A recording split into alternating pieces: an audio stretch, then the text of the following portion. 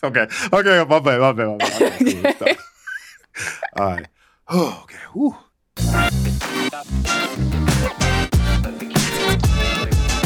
Welcome, fam. This is Courtney Russell Jr., and I'm here with my co-host, Emily Browker. Welcome to Humanize. We are two Americans with totally different backgrounds and life experiences. We're coming together on this podcast to dive right at the heart of the three things that shut down tough conversations about race: culture, power, and ego. The stories you are about to hear are meant to humanize those deeply involved in social justice. Welcome to the work, y'all. Let's get it. What's going on, family? This is Humanize. We are ending season 3. This is our last episode, and we're hoping that we got some work done, and we're hoping that you also learned a lot from us as we learned a lot from all the amazing guests that we had. And as we sign off for this season, we just want to do just a couple of things today. We just want to go through some highlights, some things that we learned, and some takeaways that can make us and our show a lot better for this work that we say that we're trying to do for the world. Yes, I'm looking forward to hearing kind of what stands out for you, Courtney, as I battle my first cold here in 2 years post-COVID. The germs are circulating now. I know. You take your mask off and then you're just like, Turns out they did something. I'm surprised how often I'm like, maybe I'll put my mask back on. Like after 2 years ago, I couldn't fathom ever wearing a mask, you know? Like I was the first people I saw walking down the road with a mask, like when this was all starting, I was mad. I was like, you're going to scare my kids. That's a long time ago thought. So Emily, let me ask you, I want to start you off. You know, like you always start me off with great questions. I'm going to try to match that energy. What is one of the things, if you could pick one of the things that you was a learning point for you with this season, what would it be if you just remember it off the top of your head? I think the learning point is a little bit more like higher level than any particular moment in an episode. I'm sure there's tons in different episodes that I could pick out as well. But I'm just noticing how, like forever living in Boulder, you know, predominantly white, certainly not all white community, but predominantly white community. For a long time, I was like, you know, I like Boulder because I leave a lot because I used to go and travel a lot and I don't anymore. And then, you know, I had kids, stopped traveling, and I was like, oh, like it's just such a white community. And since having the podcast and this weekly focus and this enthusiasm about bringing in great guests, I'm just noticing with that intentionality, like how diverse my community feels now, because I'm intentionally not just going with like the default of what's around me, but intentionally seeking people out. We have this platform that we've created where we can invite people in to have these awesome conversations on intimate topics. And I am just so grateful to have that diversity in my life and all these different viewpoints and ways of thinking and richness really in my life. And I'm just really struck with just a little bit of intention, you know, and not much discomfort. Like I assume if comfort is what led me to have predominantly white circles for a long time, it was just a little risk taking of like, will you come and talk to us? Like that was the risk taking. But yeah, I'm just so deeply grateful for that. Wow. If I was to ask myself the same question, a learning point for me would definitely be continuing to learn how to talk about race and culture in a way that's inviting. You know, a lot of times we want equality, equity, liberation, but because, and I'm just one person of color, but I felt as though I felt angry. Like, why do I have to work at something that I feel like should just be a human right? It should just be something that's just, you're a human being, treat me with respect. It's over, you know? And as being unhumanized, what's common to me may not be common, just like what's common to someone else is not common to me. And I think Humanize has taught me, has extended and gave me a greater appreciation for all mankind, even white supremacists. You know, if everything was perfect, we wouldn't have nothing to do. If every patient was healthy, doctors wouldn't have a job. If every car was 100% and they need no maintenance, mechanics would be out of work, you know? And so like, I feel like this is a great opportunity to do something that's so impactful to make our world a better place for generations to come. And I feel like, as with every other thing that I do, is a culture setting moment. And I feel really blessed that, again, I always say it, you took a risk. You know, I feel blessed that you took a risk to do this with me, you know, because like it was a wild card. You know, you didn't know what it was going to be like. I didn't know who you were. Exactly. That's what I'm saying. So it could have been, we could have blew up in flames, you know. And so every season is just teaching me how to love more audaciously, if that's making sense. You know what I mean? Like pushing the envelope, saying certain things, meeting great people, you know, like having these conversations. It's not anything to be taken for granted. I know the people that we've been able to talk to, talking to Bobby and Patricia and Kyle and Dr. Rebecca and Nadia, like just the list goes on and on. It's been an incredible, incredible season. And I'm amazed that you have that perspective. So I was talking to Courtney about this before we started to record, but working my way through Hannah Nicole Jones' project, the 1619 Project, which is a masterpiece of research and really centers the Black experience of history, the Black contributions in history, and does not shy away from the horrific details of our past and the laws that were passed to hold things in place and the way that white women were, you know, put into the social positions. And I mean, it's a lot. And I honestly like can't imagine. What I can imagine is the anger that you mentioned and the frustration of just, I mean, what I would imagine of like, Jesus, just like treat people well. Like, what the hell? Like, why is this so hard? Why is this country so stuck on this so many hundreds of years? And I don't know if I could like stay calm in the face of that, you know? Like I mean, we've been angry for years. Civil rights movement, there were a lot of angry people. Aside from just everyday life, we grow up angry. People of color just always angry. The definition of insanity is keep on doing the same thing, accepting and expecting different results. You know, like being angry and being upset is a good starting point. It shows you that you're human. It shows you that like you can see that a wrong has been done. But what are you going to do with that anger? What are you going to do with that that pain? I mean, in Grandma's hands, we talked about good pain, good working through and making it clean pain. Dirty pain and clean pain. Yeah, Resmaa McKenna talks about that. Yeah. And so like I need to use the pain as a catalyst instead of as a deterrent or being contradictory to my cause. Pain has to be a fertilizer. It can't be like gasoline. It has to allow things to grow. You know, like if my pain is just gonna burn through communities and hurt white people and just say, you know, if like every white person I see, I'm killing them on sight. That is really antithetical to we were never gonna go anywhere. You know, so like I really, that's what I'm saying. Like everything I do in my life is pulling on the same thread. It looks like a lot, but it's all the same. It's like it's just different ways to do the same thing. And my ADD is loving that because now it's just like, Field you day. know, it's like for real. Yeah, every day. Podcast, cool. Let's go. Over here, okay, let's keep over here. Oh, let's do this. Oh, photography. Oh, but it's all like trying to humanize a struggle.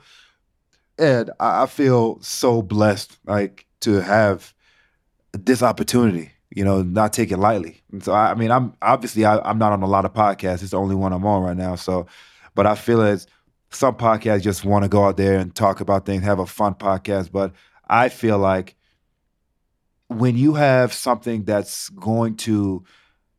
is remembered as affecting change in society, that is, it's a different type of feeling for me, And so, like, I mean, the guest, like you said, their willingness to bare their souls, like our roster of guests is heavy.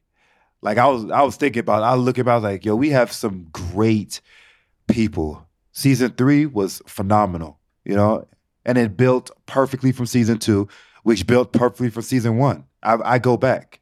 I'm having just back to this anger thing. I'm thinking, like, anger is a thing that I am trying to get more in touch with in general in my life. And there's this, I don't know if it's a cultural thing, but I'll just speak from my understanding. There's a pretty big narrative that women should be kind. Not all emotions are welcome. When leaders are women, female leaders are emotional, it's like, oh, she's irrational, she's emotional, and, written off. And so there's a way in which women in particular are having to suppress their emotions to be like a good woman. Like, if I was a feminist scholar, I'd have much more eloquent ways of putting it. But I'm just tuning into this piece about, like, let's say, hundreds of years ago, where Black enslaved women had no right to their children, whether that was from a rape from the master trying to produce more slaves, or another slave, or whoever, it doesn't matter. They had first of all, no repercussions for, if they were raped, and no rights to their children. How could the white women have stood by? And I mean, I guess there's a few things, like, how dehumanized were the Black women in their eyes?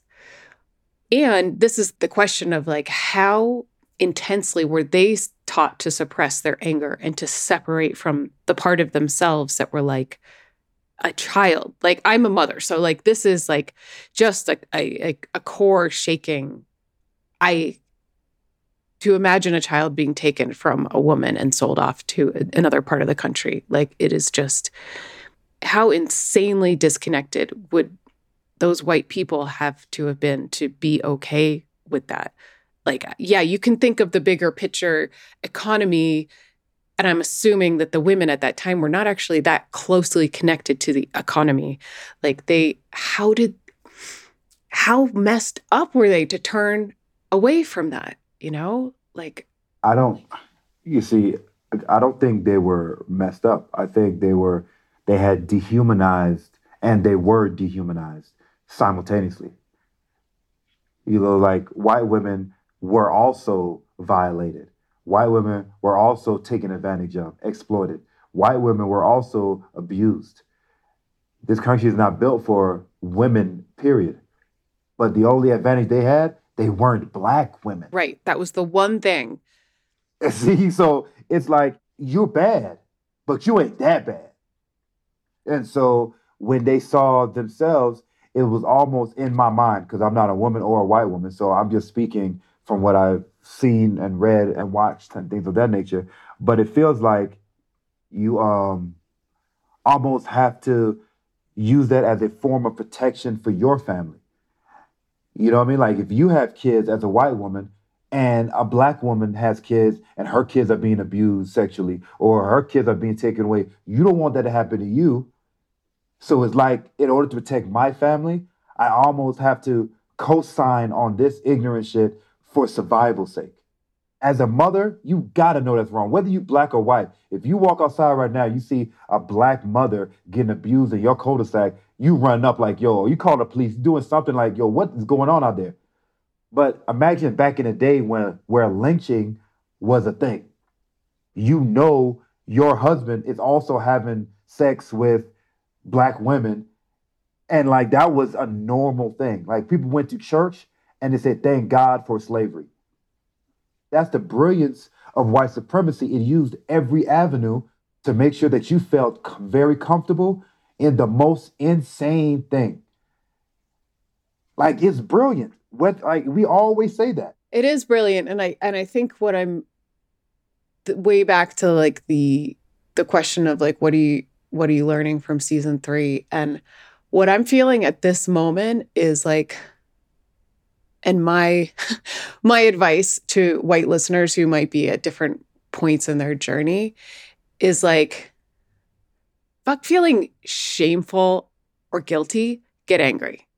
This feels like I don't know where it's going. It feels like a much more productive, energizing experience than the shame and guilt, because shame and guilt is this internally cycling thing that's actually like, if you follow the somatics, like it's pushing down, right? It's looping back into your body and pushing down. Anger is one of the few emotions that you actually feel in your arms. Like you want to move, like, and you feel better once you start moving. So that I feel like anger is the achievement of this season. If your anger is clean anger, 100% use it.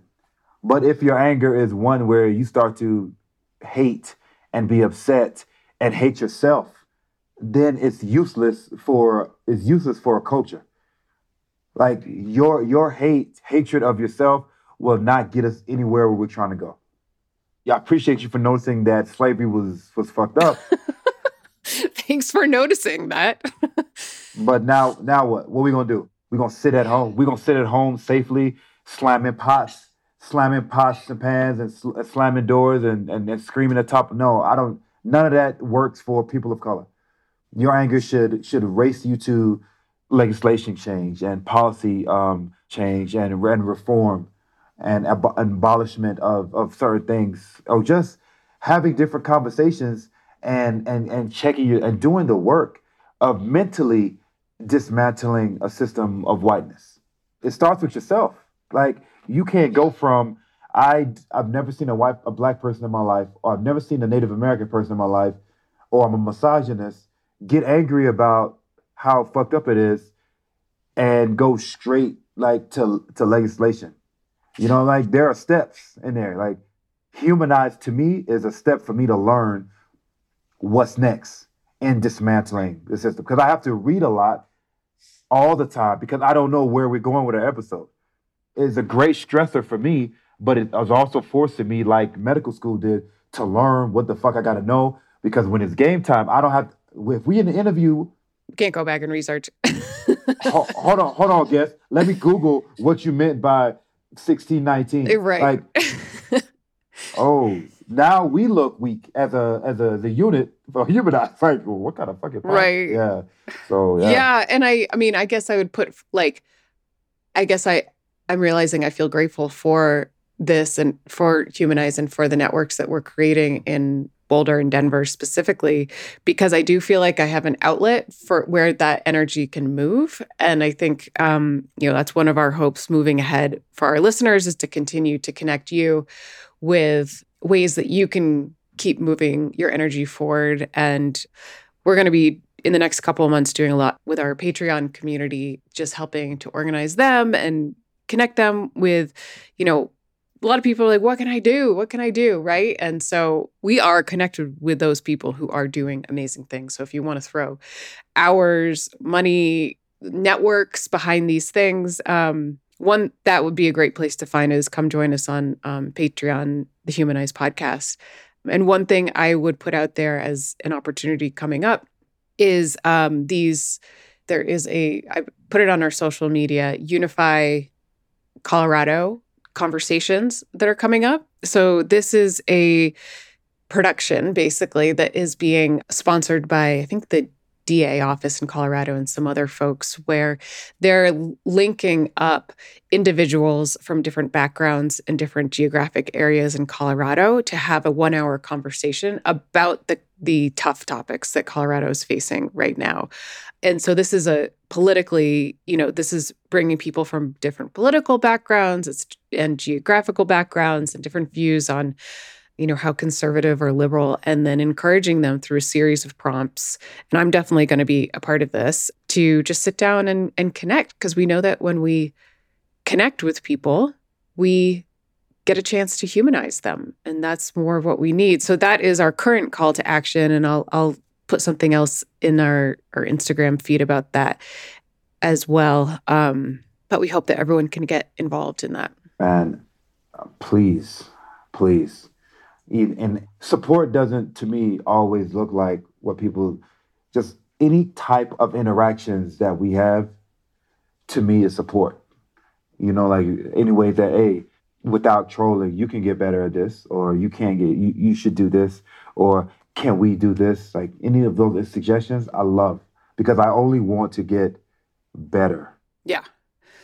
And speaking of getting better, for the next couple minutes, Courtney and I were thinking about just having a conversation about the work that we're doing using some prompts. So I have these cards that are adapted from Tema Kuhn's Dismantling Racism workbook. I've talked about Tema a lot because she produced this document, I guess in 99, that was dismantling white supremacy culture. And it's the characteristics of white supremacy culture that are really helpful to tune into how they show up, especially in our businesses.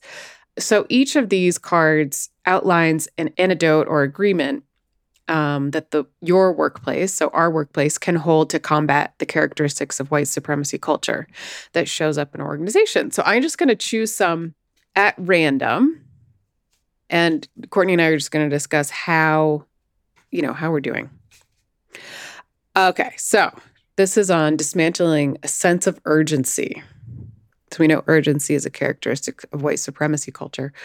We are mindful of our time and create realistic expectations of what we can get done with available time. So how do you feel like we do on this?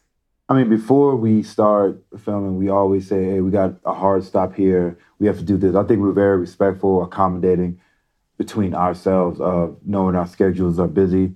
I'm doing what I'm doing. You're a mom. And so like when something comes up, it's never, the work has to be done, true, but we are the work. And what I've learned through this entrepreneurial like lifestyle that I have, that if you don't pour into yourself, I can't pour into anyone else. I can't take care of my community if I'm run down. I want to live long enough to see what I worked hard for come true. And so like I think we value time in such a way, and it's evident in how we show up when we do have to get to work, when we do have to create an episode, when we do have to show up and speak on behalf of us with regards to humanize. And so it always shows up in the work that we are taking care of ourselves. Yeah, I think so. I mean, there have been countless episodes that Courtney and I have planned on recording, just the two of us, that like, one of us shows up and it's just like, no, I can't I can't do it. And I appreciate that since we're both doing it, it's like, okay, we can be honest with that. We can't fully go there. Like we can't rise to this occasion right now. The work is too important. Yeah. And we want to be able to do it well. And it's a both and situation. I do feel like there's room for us to be more mindful and realistic of what we can get done with our available time. Like we were just talking about, batch recording some episodes so that we're not kind of scrambling last minute to make sure we can meet our editors' deadlines and things. Like I do feel often like, like we have to do this. Like, and like, it's like, no one is paying us to do this. And yet we still get caught up in it, like a sense of urgency at times. So I do think that there's maybe a structure that we can put in place going ahead that could help us feel more relaxed and spacious. I don't know what that exactly will look like, but I do feel that sense of urgency because our plates are full, like work and mothering, and now we have sickness again because masks are off. So it's hard to get that rest, like Nadia was talking in the last episode, the importance of just like rest and rejuvenation to make this sustainable long-term. Sustainability, and Nadia spoke of rest as a form of resistance. When you have overdone something, like the product is not as good as if you took your time and were very intentional with the work. And so like with the work being so important, there is a sense of urgency for me. However, it's so important that I don't want to rush it either. If every time we come on air, every time we create an episode, we're freestyling. We're talking our truth, And so if I'm not in the mood to talk because I'm distracted by something else, like I feel as though I'm doing our community a disservice, just to put something out there. Just get it out. Just get it out. Nah, we're not fixing cars. We're having conversations about, in my mind, I view it almost as seeing a patient, and taking history, taking the time to get to know the person in order to get the right diagnosis, in order to treat them the right way. And so if I go in there and rushing, I miss something. So I really feel as though it's the same with Human Eyes. If we don't allow ourselves to take time to take care of ourselves and we just come here spewing bullshit, like we're no different than other individuals that just try to do things feeding the machine. For money. Yeah. So feeding the white supremacy machine. Yeah. So maybe when we sit down and plan the next season, both putting in some like batching and then also rest, like intentional rest. I don't know how that's gonna work for me, but yeah, we'll try. Yeah, you have to try to sleep more than 2 hours a night. Okay, next one. Dismantling the right to comfort. We recognize that unconscious adherence to dominant norms creates unsafe spaces for those who do not adhere to those norms. We recognize that power is a privilege and does not grant us a right to comfort. So this is a hard one. The way in which unconsciousness can create unsafe spaces is very challenging. I think that something that you and I do pretty well is flex with our guests to create a space that feels comfortable, and we kind of hammer it with different techniques, right? Like sometimes we're trying to joke around, sometimes we're trying to like allow for silence, sometimes we're doing different things. But still, ultimately, I think as a white person, I do not know how to create a safe space for a person of color. And I don't know if I really can without a lot of deep relationship building. Because I have heard that like repeatedly recently from very close friends of color, like ultimately, I don't trust white people. Yeah, I could see how it could be hard to create a safe space when you've always been in one.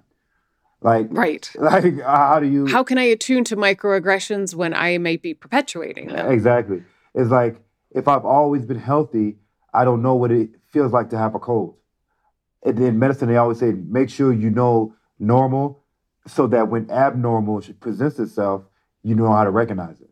But in this situation, it's hard for you to create something because what does it look like to create a safe space when you've always lived in a safe space? So you just assume everyone's in a safe space because you're in one, if you're not attuned to the dynamics of race in this country. Right. And I mean, I also, like, part of my background is, working with youth with this study abroad program where there be dragons.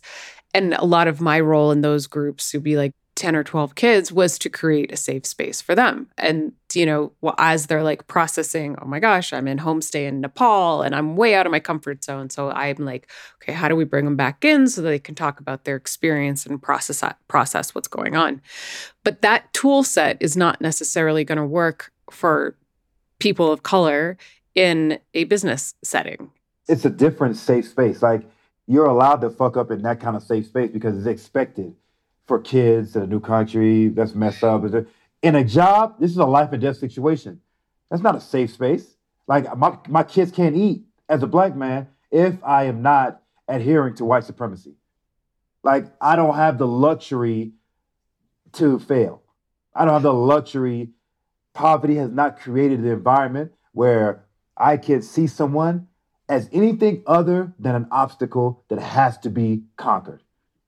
Because at the end of the day, I'm powerless. But if I have a sliver of more power than you, guess what? I got to eat you alive. Because only the strongest survive.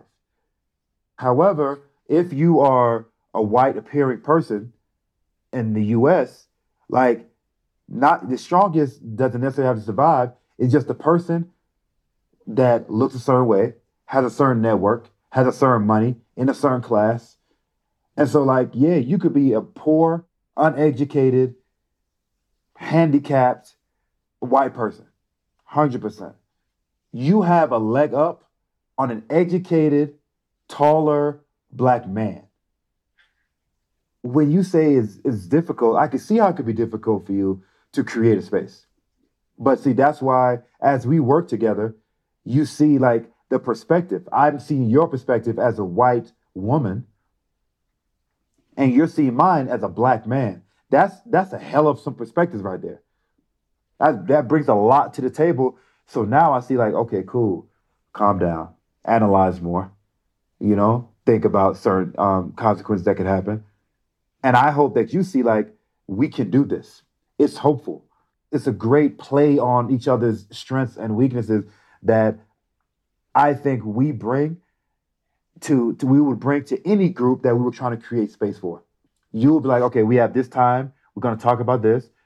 I appreciate your time. And I come with, all right, Emily, cool. We have that structure, but let's get messy. Let's get unstructured. Let's get dirty. And because you trust me, you're like, oh, fuck it. Let's get dirty then. Okay. He said okay. Yeah. And I think it's, why we've had this discussion before, but like we need each other to fill in for each other's blind spots. And that's why the trust that we've developed is so important. And like, if I'm going off rails and saying, like I then defer to you. And I just don't think it's, I don't think we can mine for all of our unconscious influences, but we need teams, diverse teams in order to flex and adapt with what is actually happening. That's why it's so hard. And people are like, what can I do? I'm like, it takes a lot of flexibility, a lot of like moving with different people and understanding and stepping back and stepping forward. And it's not perfect. Imperfection is the ground of our work, which is humbling. When people ask, what can I do? To me, the first thing I say is, how willing are you to fuck up? Yeah. Yeah, totally. Like that's totally. That's the first people ask, bro, hey, as a white person, what do I do? Well, white man, how willing are you to know that you will say some crazy shit, do some crazy shit, ask a crazy question, especially to a person of color, and you're not so fragile that you're not willing to take that heat. Let's start from there. If you're not, like, it's cool, but you're also not ready to do the work. And so that's how I feel about like DEI work. It's not comfortable. It's safe, but it's not comfortable. It shouldn't be comfortable. Talking about white supremacy be comfortable? People were lynched. I guess imagine the middle of Boulder, see a man hanging from the street sign, or a woman, or a child. Is that comfortable? People just driving by, taking pictures of it, holding it's uncomfortable. So if we're gonna talk about it, let's talk about it. It can't be like, oh, hold on. We need a safe, comfortable space. Well, you really don't want to do the work then. Right. Okay, let's do one more and wrap up season 3. Okay. Dismantling quantity over quality. We have a system in place to deeply address people's concerns, even if it takes time and energy away from other to-dos.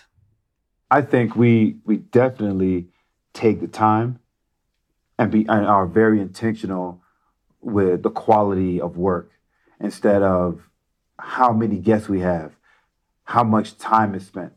Like we just let the conversation go where it's gonna go. And obviously we have to wrap it up, but it doesn't feel like, to me, we're just trying to check a box. I mean, I know countless guests that it was like, oh man, like we can continue to talk. This is a 3-hour conversation. This is a 4-hour, like easy, And so I think we do really well at guiding a conversation, but also allowing the guests to feel comfortable enough to do their thing without being rushed. And that's definitely an art. I feel like you're like okay, we're doing pretty good at this. And I'm the like, okay, we have a place to grow. That's your role. That's my role. I'm not the neighborhood hope dealer like you are. I am the neighborhood like pessimist. We're not the neighborhood pessimist. I'm gonna get you a The t-shirt. neighborhood pessimist. Neighborhood oh my pessimist. God. So we're in the process of figuring out, are we going to have to move our editor teams just because of a few different things? And this is a place where I feel like we could do a better job of deeply addressing their concerns, our current team's concerns about organizing their time. And because we tend to let's postpone recording that episode because I have a sick kid or Courtney's feeling distracted or whatever is happening, then we end up having a last minute episode that we have to produce, which is then more work for them. And so we kind of pass it on. And so even if it takes, I guess I'm seeing a call to do a little bit more upfront work and planning. And although being flexible and adapting is our strength, we don't need to pass that on to other people that are supporting our work. So this is, I think, a place that we could grow going into next season and respect their concerns a little bit better. Yeah, their time. Yeah, you're 100% right. As we grow, I feel like we'll get more in tune on the flow of the episodes and what we have to do. I mean, this summer is going to be great for us as far as batching and thinking about in person, in studio, guests, and things of that nature. So I think we're just getting better and stronger with every season. So, yep. It's good to celebrate what we're doing well, try to do more of that, and also, recognize that even in the way that we are working, there's plenty of room for growth to dismantle systems of oppression that we've unconsciously bought into and can be reproduced in our work. So thank you, everyone, for joining us for this thought exercise. These are cool cards that you can get. They're called Spark Decks. Spark-decks.com is where you can get them. I love having decks of cards. It's a great way to make conversations easier because you don't have to be the one prodding questions and stuff like that. So big fan of cards. I have so many cards right in front of me on my desk. Courtney, thank you for another great season. Looking forward to what's going to come next. Watch out on our social and in the Patreon for some merchandise that we're going to be selling soon. Yeah. I'm all about the teas. You know that. The merch. Awesome. Well, thank you so much. Thank you. Have a wonderful day. Much love, family. Season 3 is out. Peace.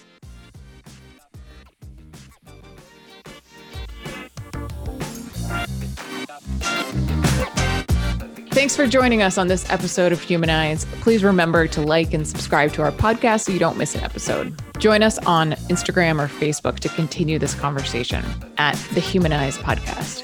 Let us know if you want to learn more about the professional trainings we offer. And of course, tune in next time as we continue the work. Thank you and much love.